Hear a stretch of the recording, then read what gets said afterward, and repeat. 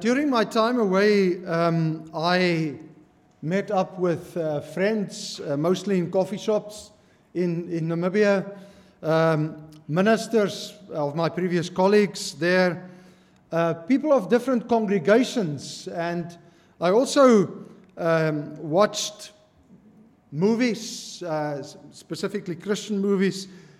For instance, this one, Do You Believe? And there are two movies called God Is Not Dead, number 1 and number 2.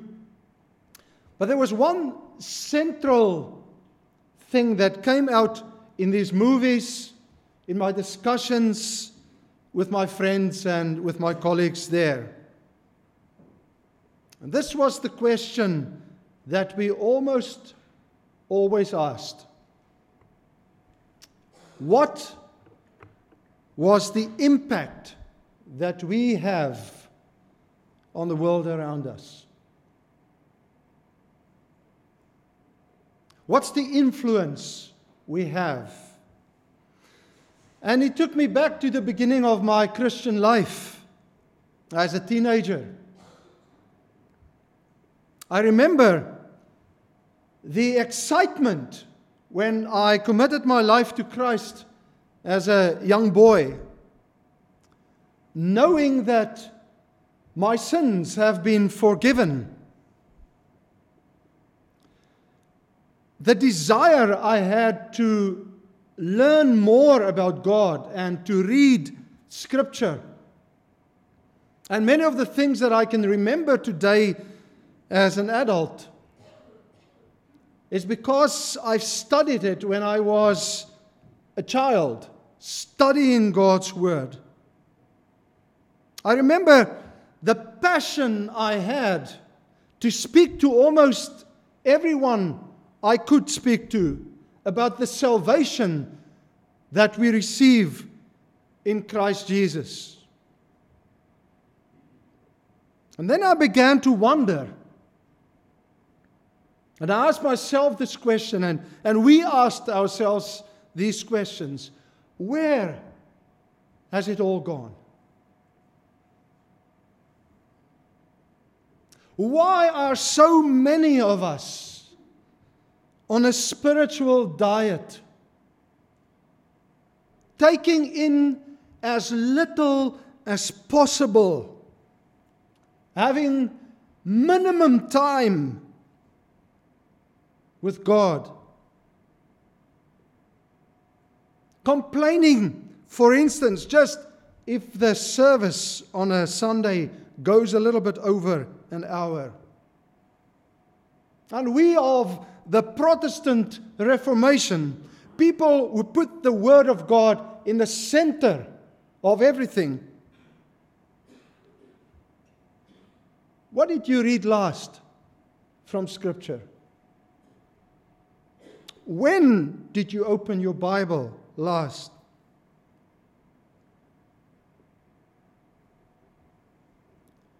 Why are we praying only when we're in trouble? Why do we allow our friends and family to go into eternity without knowing Christ? Without introducing them in Christ? Where has it all gone? Where has the passion in our lives gone? The excitement, the commitment? What impact do we have in our families, in our community?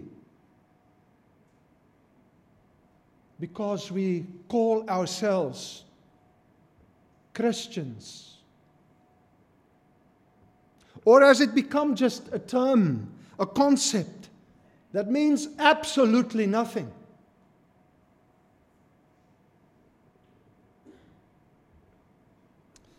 Micah speaks into this broken situation of his people. It's clear that the people lost their way. Somehow, there was a time when they served the Lord, but it's not the case anymore. God reminded them of his walk with them, because now they have become a rotten community with no morals, no ethics. The priests, the political leaders, families, the religious community, everything goes. It's fine. It doesn't matter what you do. It's okay.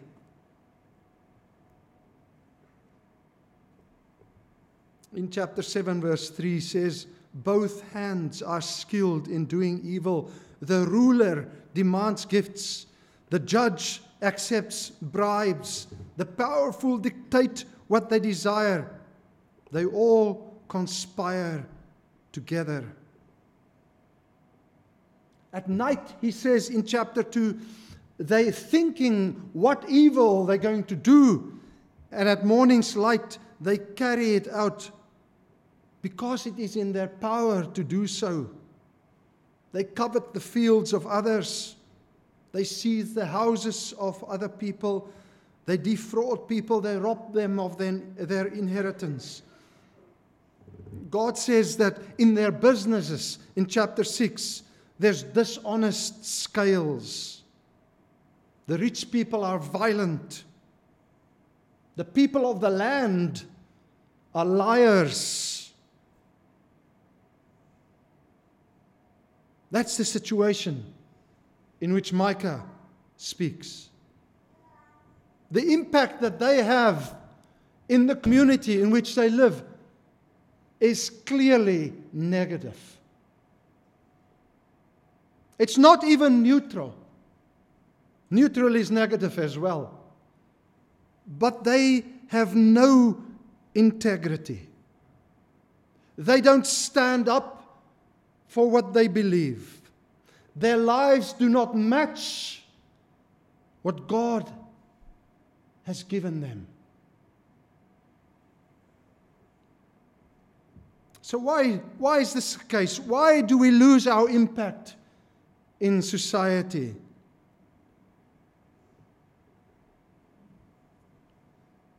There are two reasons, according to this passage. The first is we easily forget God's grace in our lives. My people, he says in chapter 6, verse 5, remember. Remember.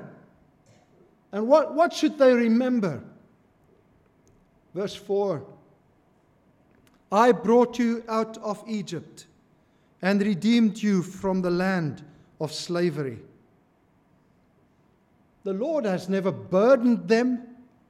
Actually, he liberated them. And if I think of a parallel in the New Testament, what we as Christians believe is that we were liberated from our sin, from the land of slavery. We are not slaves anymore, but free. God reminded his people of his intense love for them when he liberated them and gave them freedom. He says, I sent Moses to lead you, also Aaron and Miriam. In the Jewish scriptures, in the Targum, Moses was the revealer of God's will in their lives, so that they would not be uncertain of what lies in the future. Aaron was the priest that when they did something wrong, and sometimes he also led them astray, but he brought them back so that their sin and guilt could be forgiven. And Miriam was involved with the women. God never left them on their own. He guided them. He gave them his will, his word, his commandments, so that their lives should be filled with sense and meaning.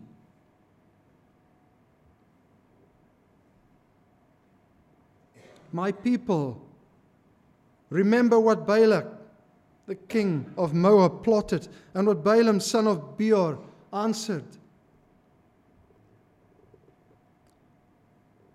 They had to be cursed, but God prevented the curse in their lives and changed it into a blessing.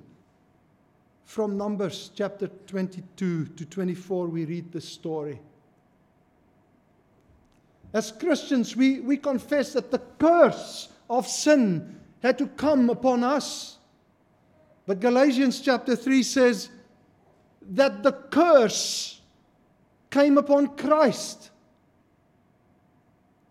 And it turned into a blessing in our lives. Remember your journey from Shittim to Gilgal, when you may know the righteous acts of God. Those two places were on both sides of the Jordan. It was leaving the old, moving into the promised land. And even there they committed sin. But God forgave them and gave them a new future. He fulfilled the promises. The parallel for us as Christians is that God brought us from the land of slavery into the promised land. We have hope. We have a future. We go somewhere. We know that we're going to God if we believe in Jesus Christ. But we forget that. We forget the fulfilled promises of God. In short, what God is saying to us and to them today is, do you remember? Do you remember the liberation, the freedom, the guidance that He gave you in your life? Do you remember the forgiveness and the blessing, the new future that He handed to you as a free gift? God is faithful. He's always been faithful in your life. That's why you sit here today. It's like the heart of a father or a mother trying to understand, what have I done wrong in your life that the passion is gone, that the commitment is gone? My people, He says, what have I done to you? How have I burdened you? Answer me. As a Christian community, we come together on Sundays because this is the day of resurrection. This is the day when we celebrate that Christ has risen from the dead. This is also the day on which the Holy Spirit was given to the church, on a Sunday. We come together because we celebrate that Christ has died for us and was raised to life. And somewhere on our journey, somewhere, I'm sure in all of your journeys, we came to a point where we realized how deeply we need God, and that we cannot live without Him. We discovered the deep wounds of our sin, and that only Jesus could heal them.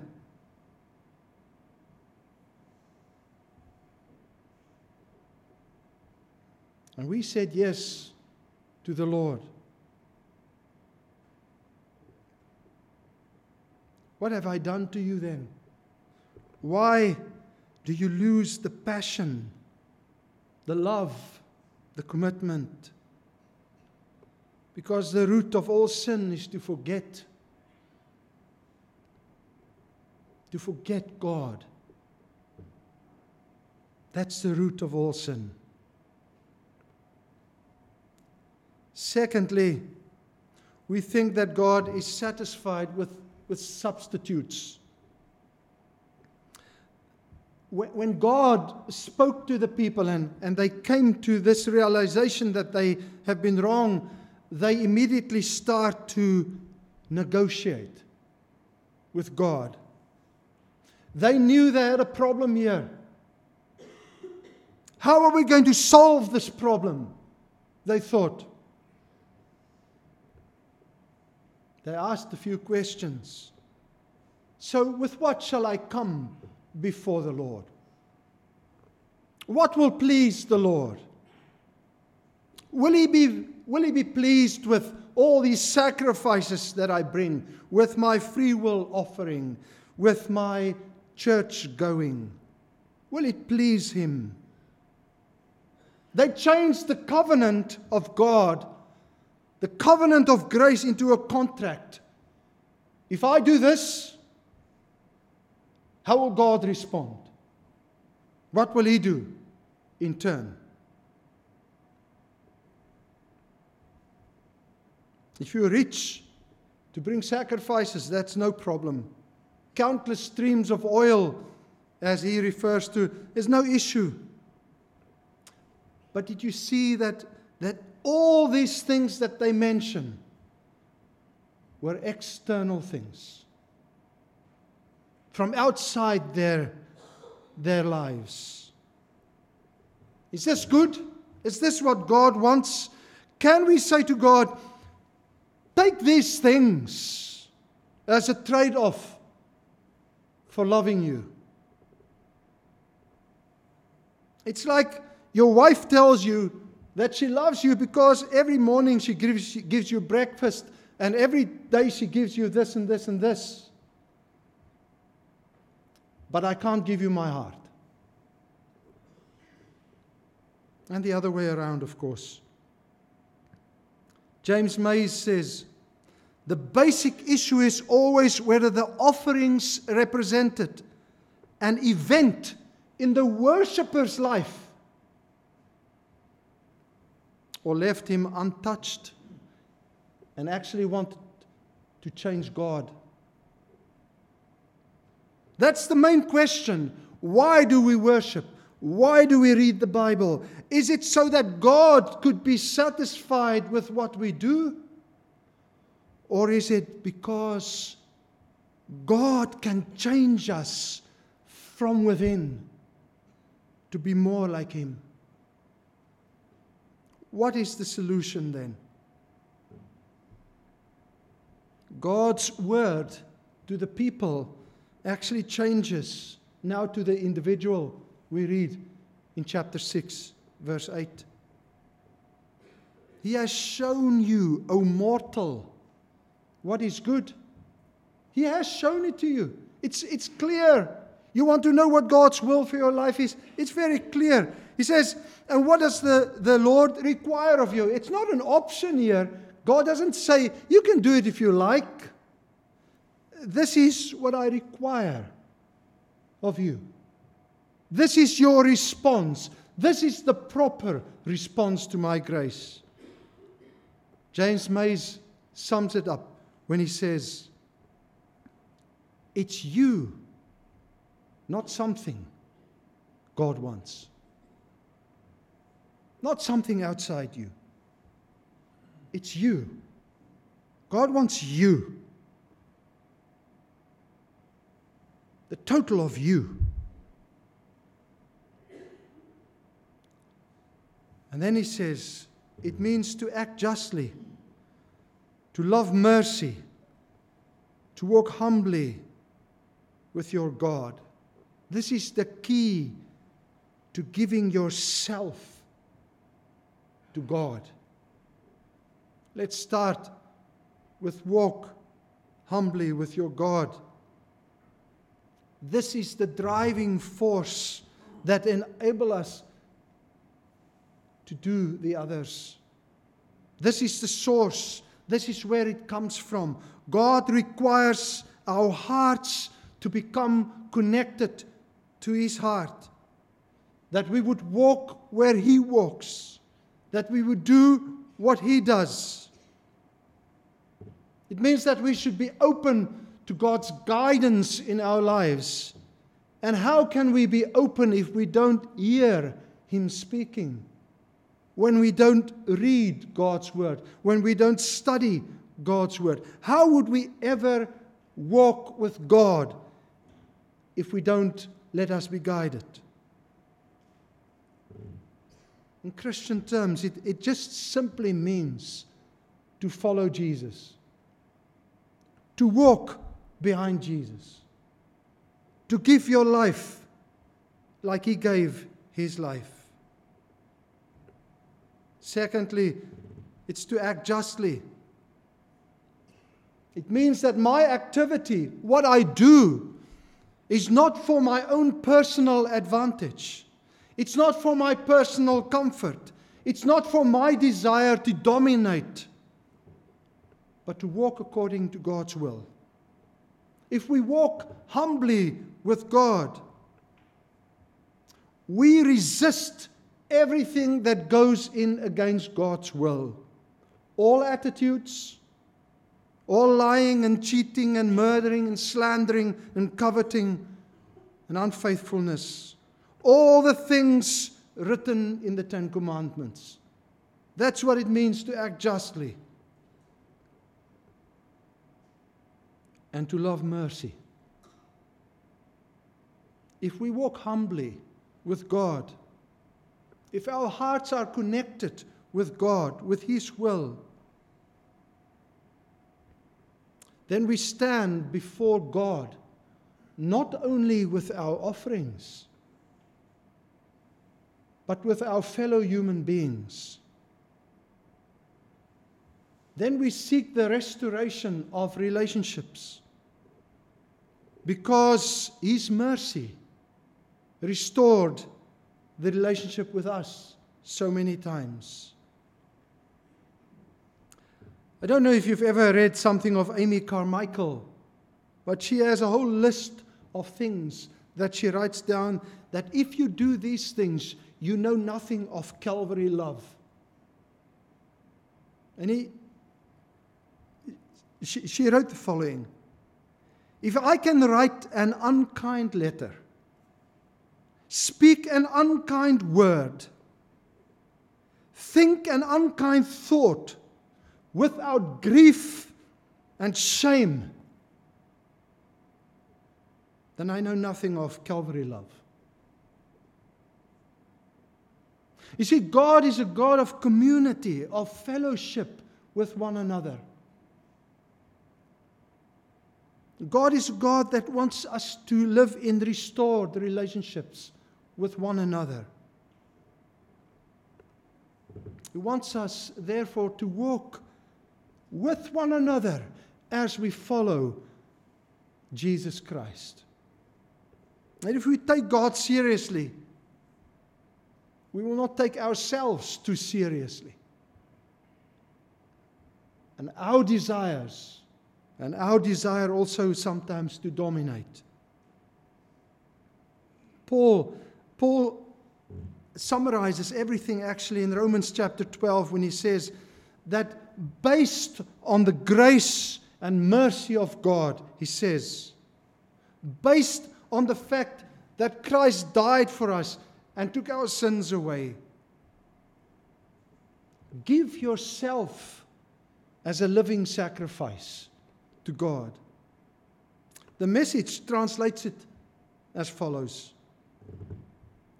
take your everyday, ordinary life, your sleeping, eating, going to work, and walking around life, and place it before God as an offering. Don't become so well adjusted to your culture that you fit into it without even thinking. Instead, fix your attention on God. You'll be changed from inside out. Readily recognize what He wants from you and quickly respond to it. Those who offer up themselves, not something, live under God's rule.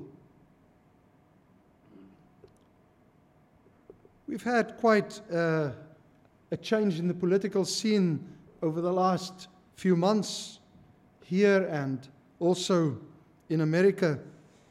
And maybe you remember this face of President Jimmy Carter. 40 years ago, he became the President of the United States. 1977. And at his inauguration, he had his hand on the Bible. And the passage where it was open was Micah chapter 6, this very passage that we've read this morning. It was a change of government in the United States, but Jimmy Carter wanted to say that I'm under a different government. I accept that God is in control. And as president, Jimmy Carter prayed several times a day and professed that Jesus Christ was the driving force in his life. He is now 91 years old. You probably saw him at the inauguration. But he was greatly influenced by a sermon he heard as a young man. And it asked a simple question that we've all heard, that became quite a well-known question. And this was the question, and it really changed his life. If you were arrested for being a Christian, would there be enough evidence to convict you?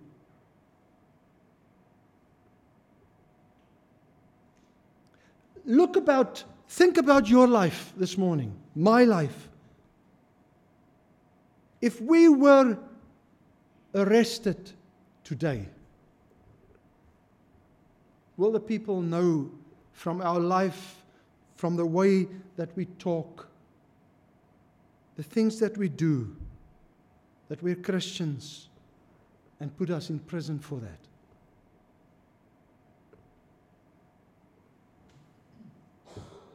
There's a change of government that should take place every day in our lives, in which we submit ourselves to Jesus as Lord.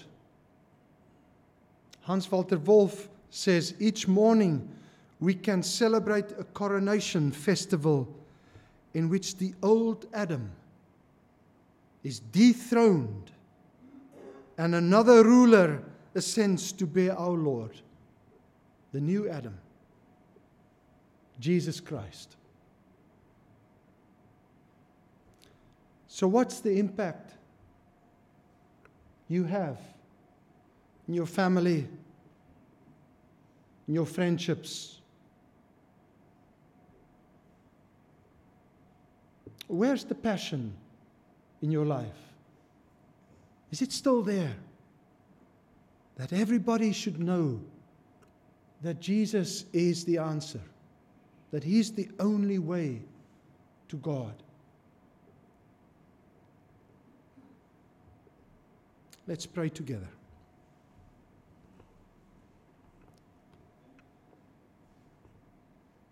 Father, we cannot pick ourselves up by our shoelaces.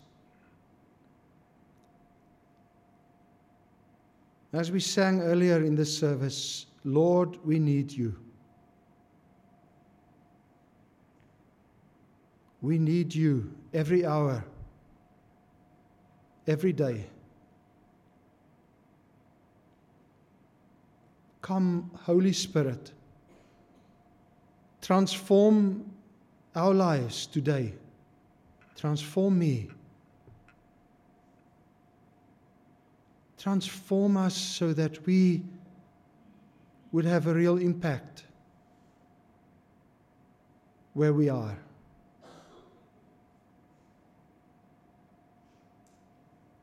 We ask this in Jesus' name.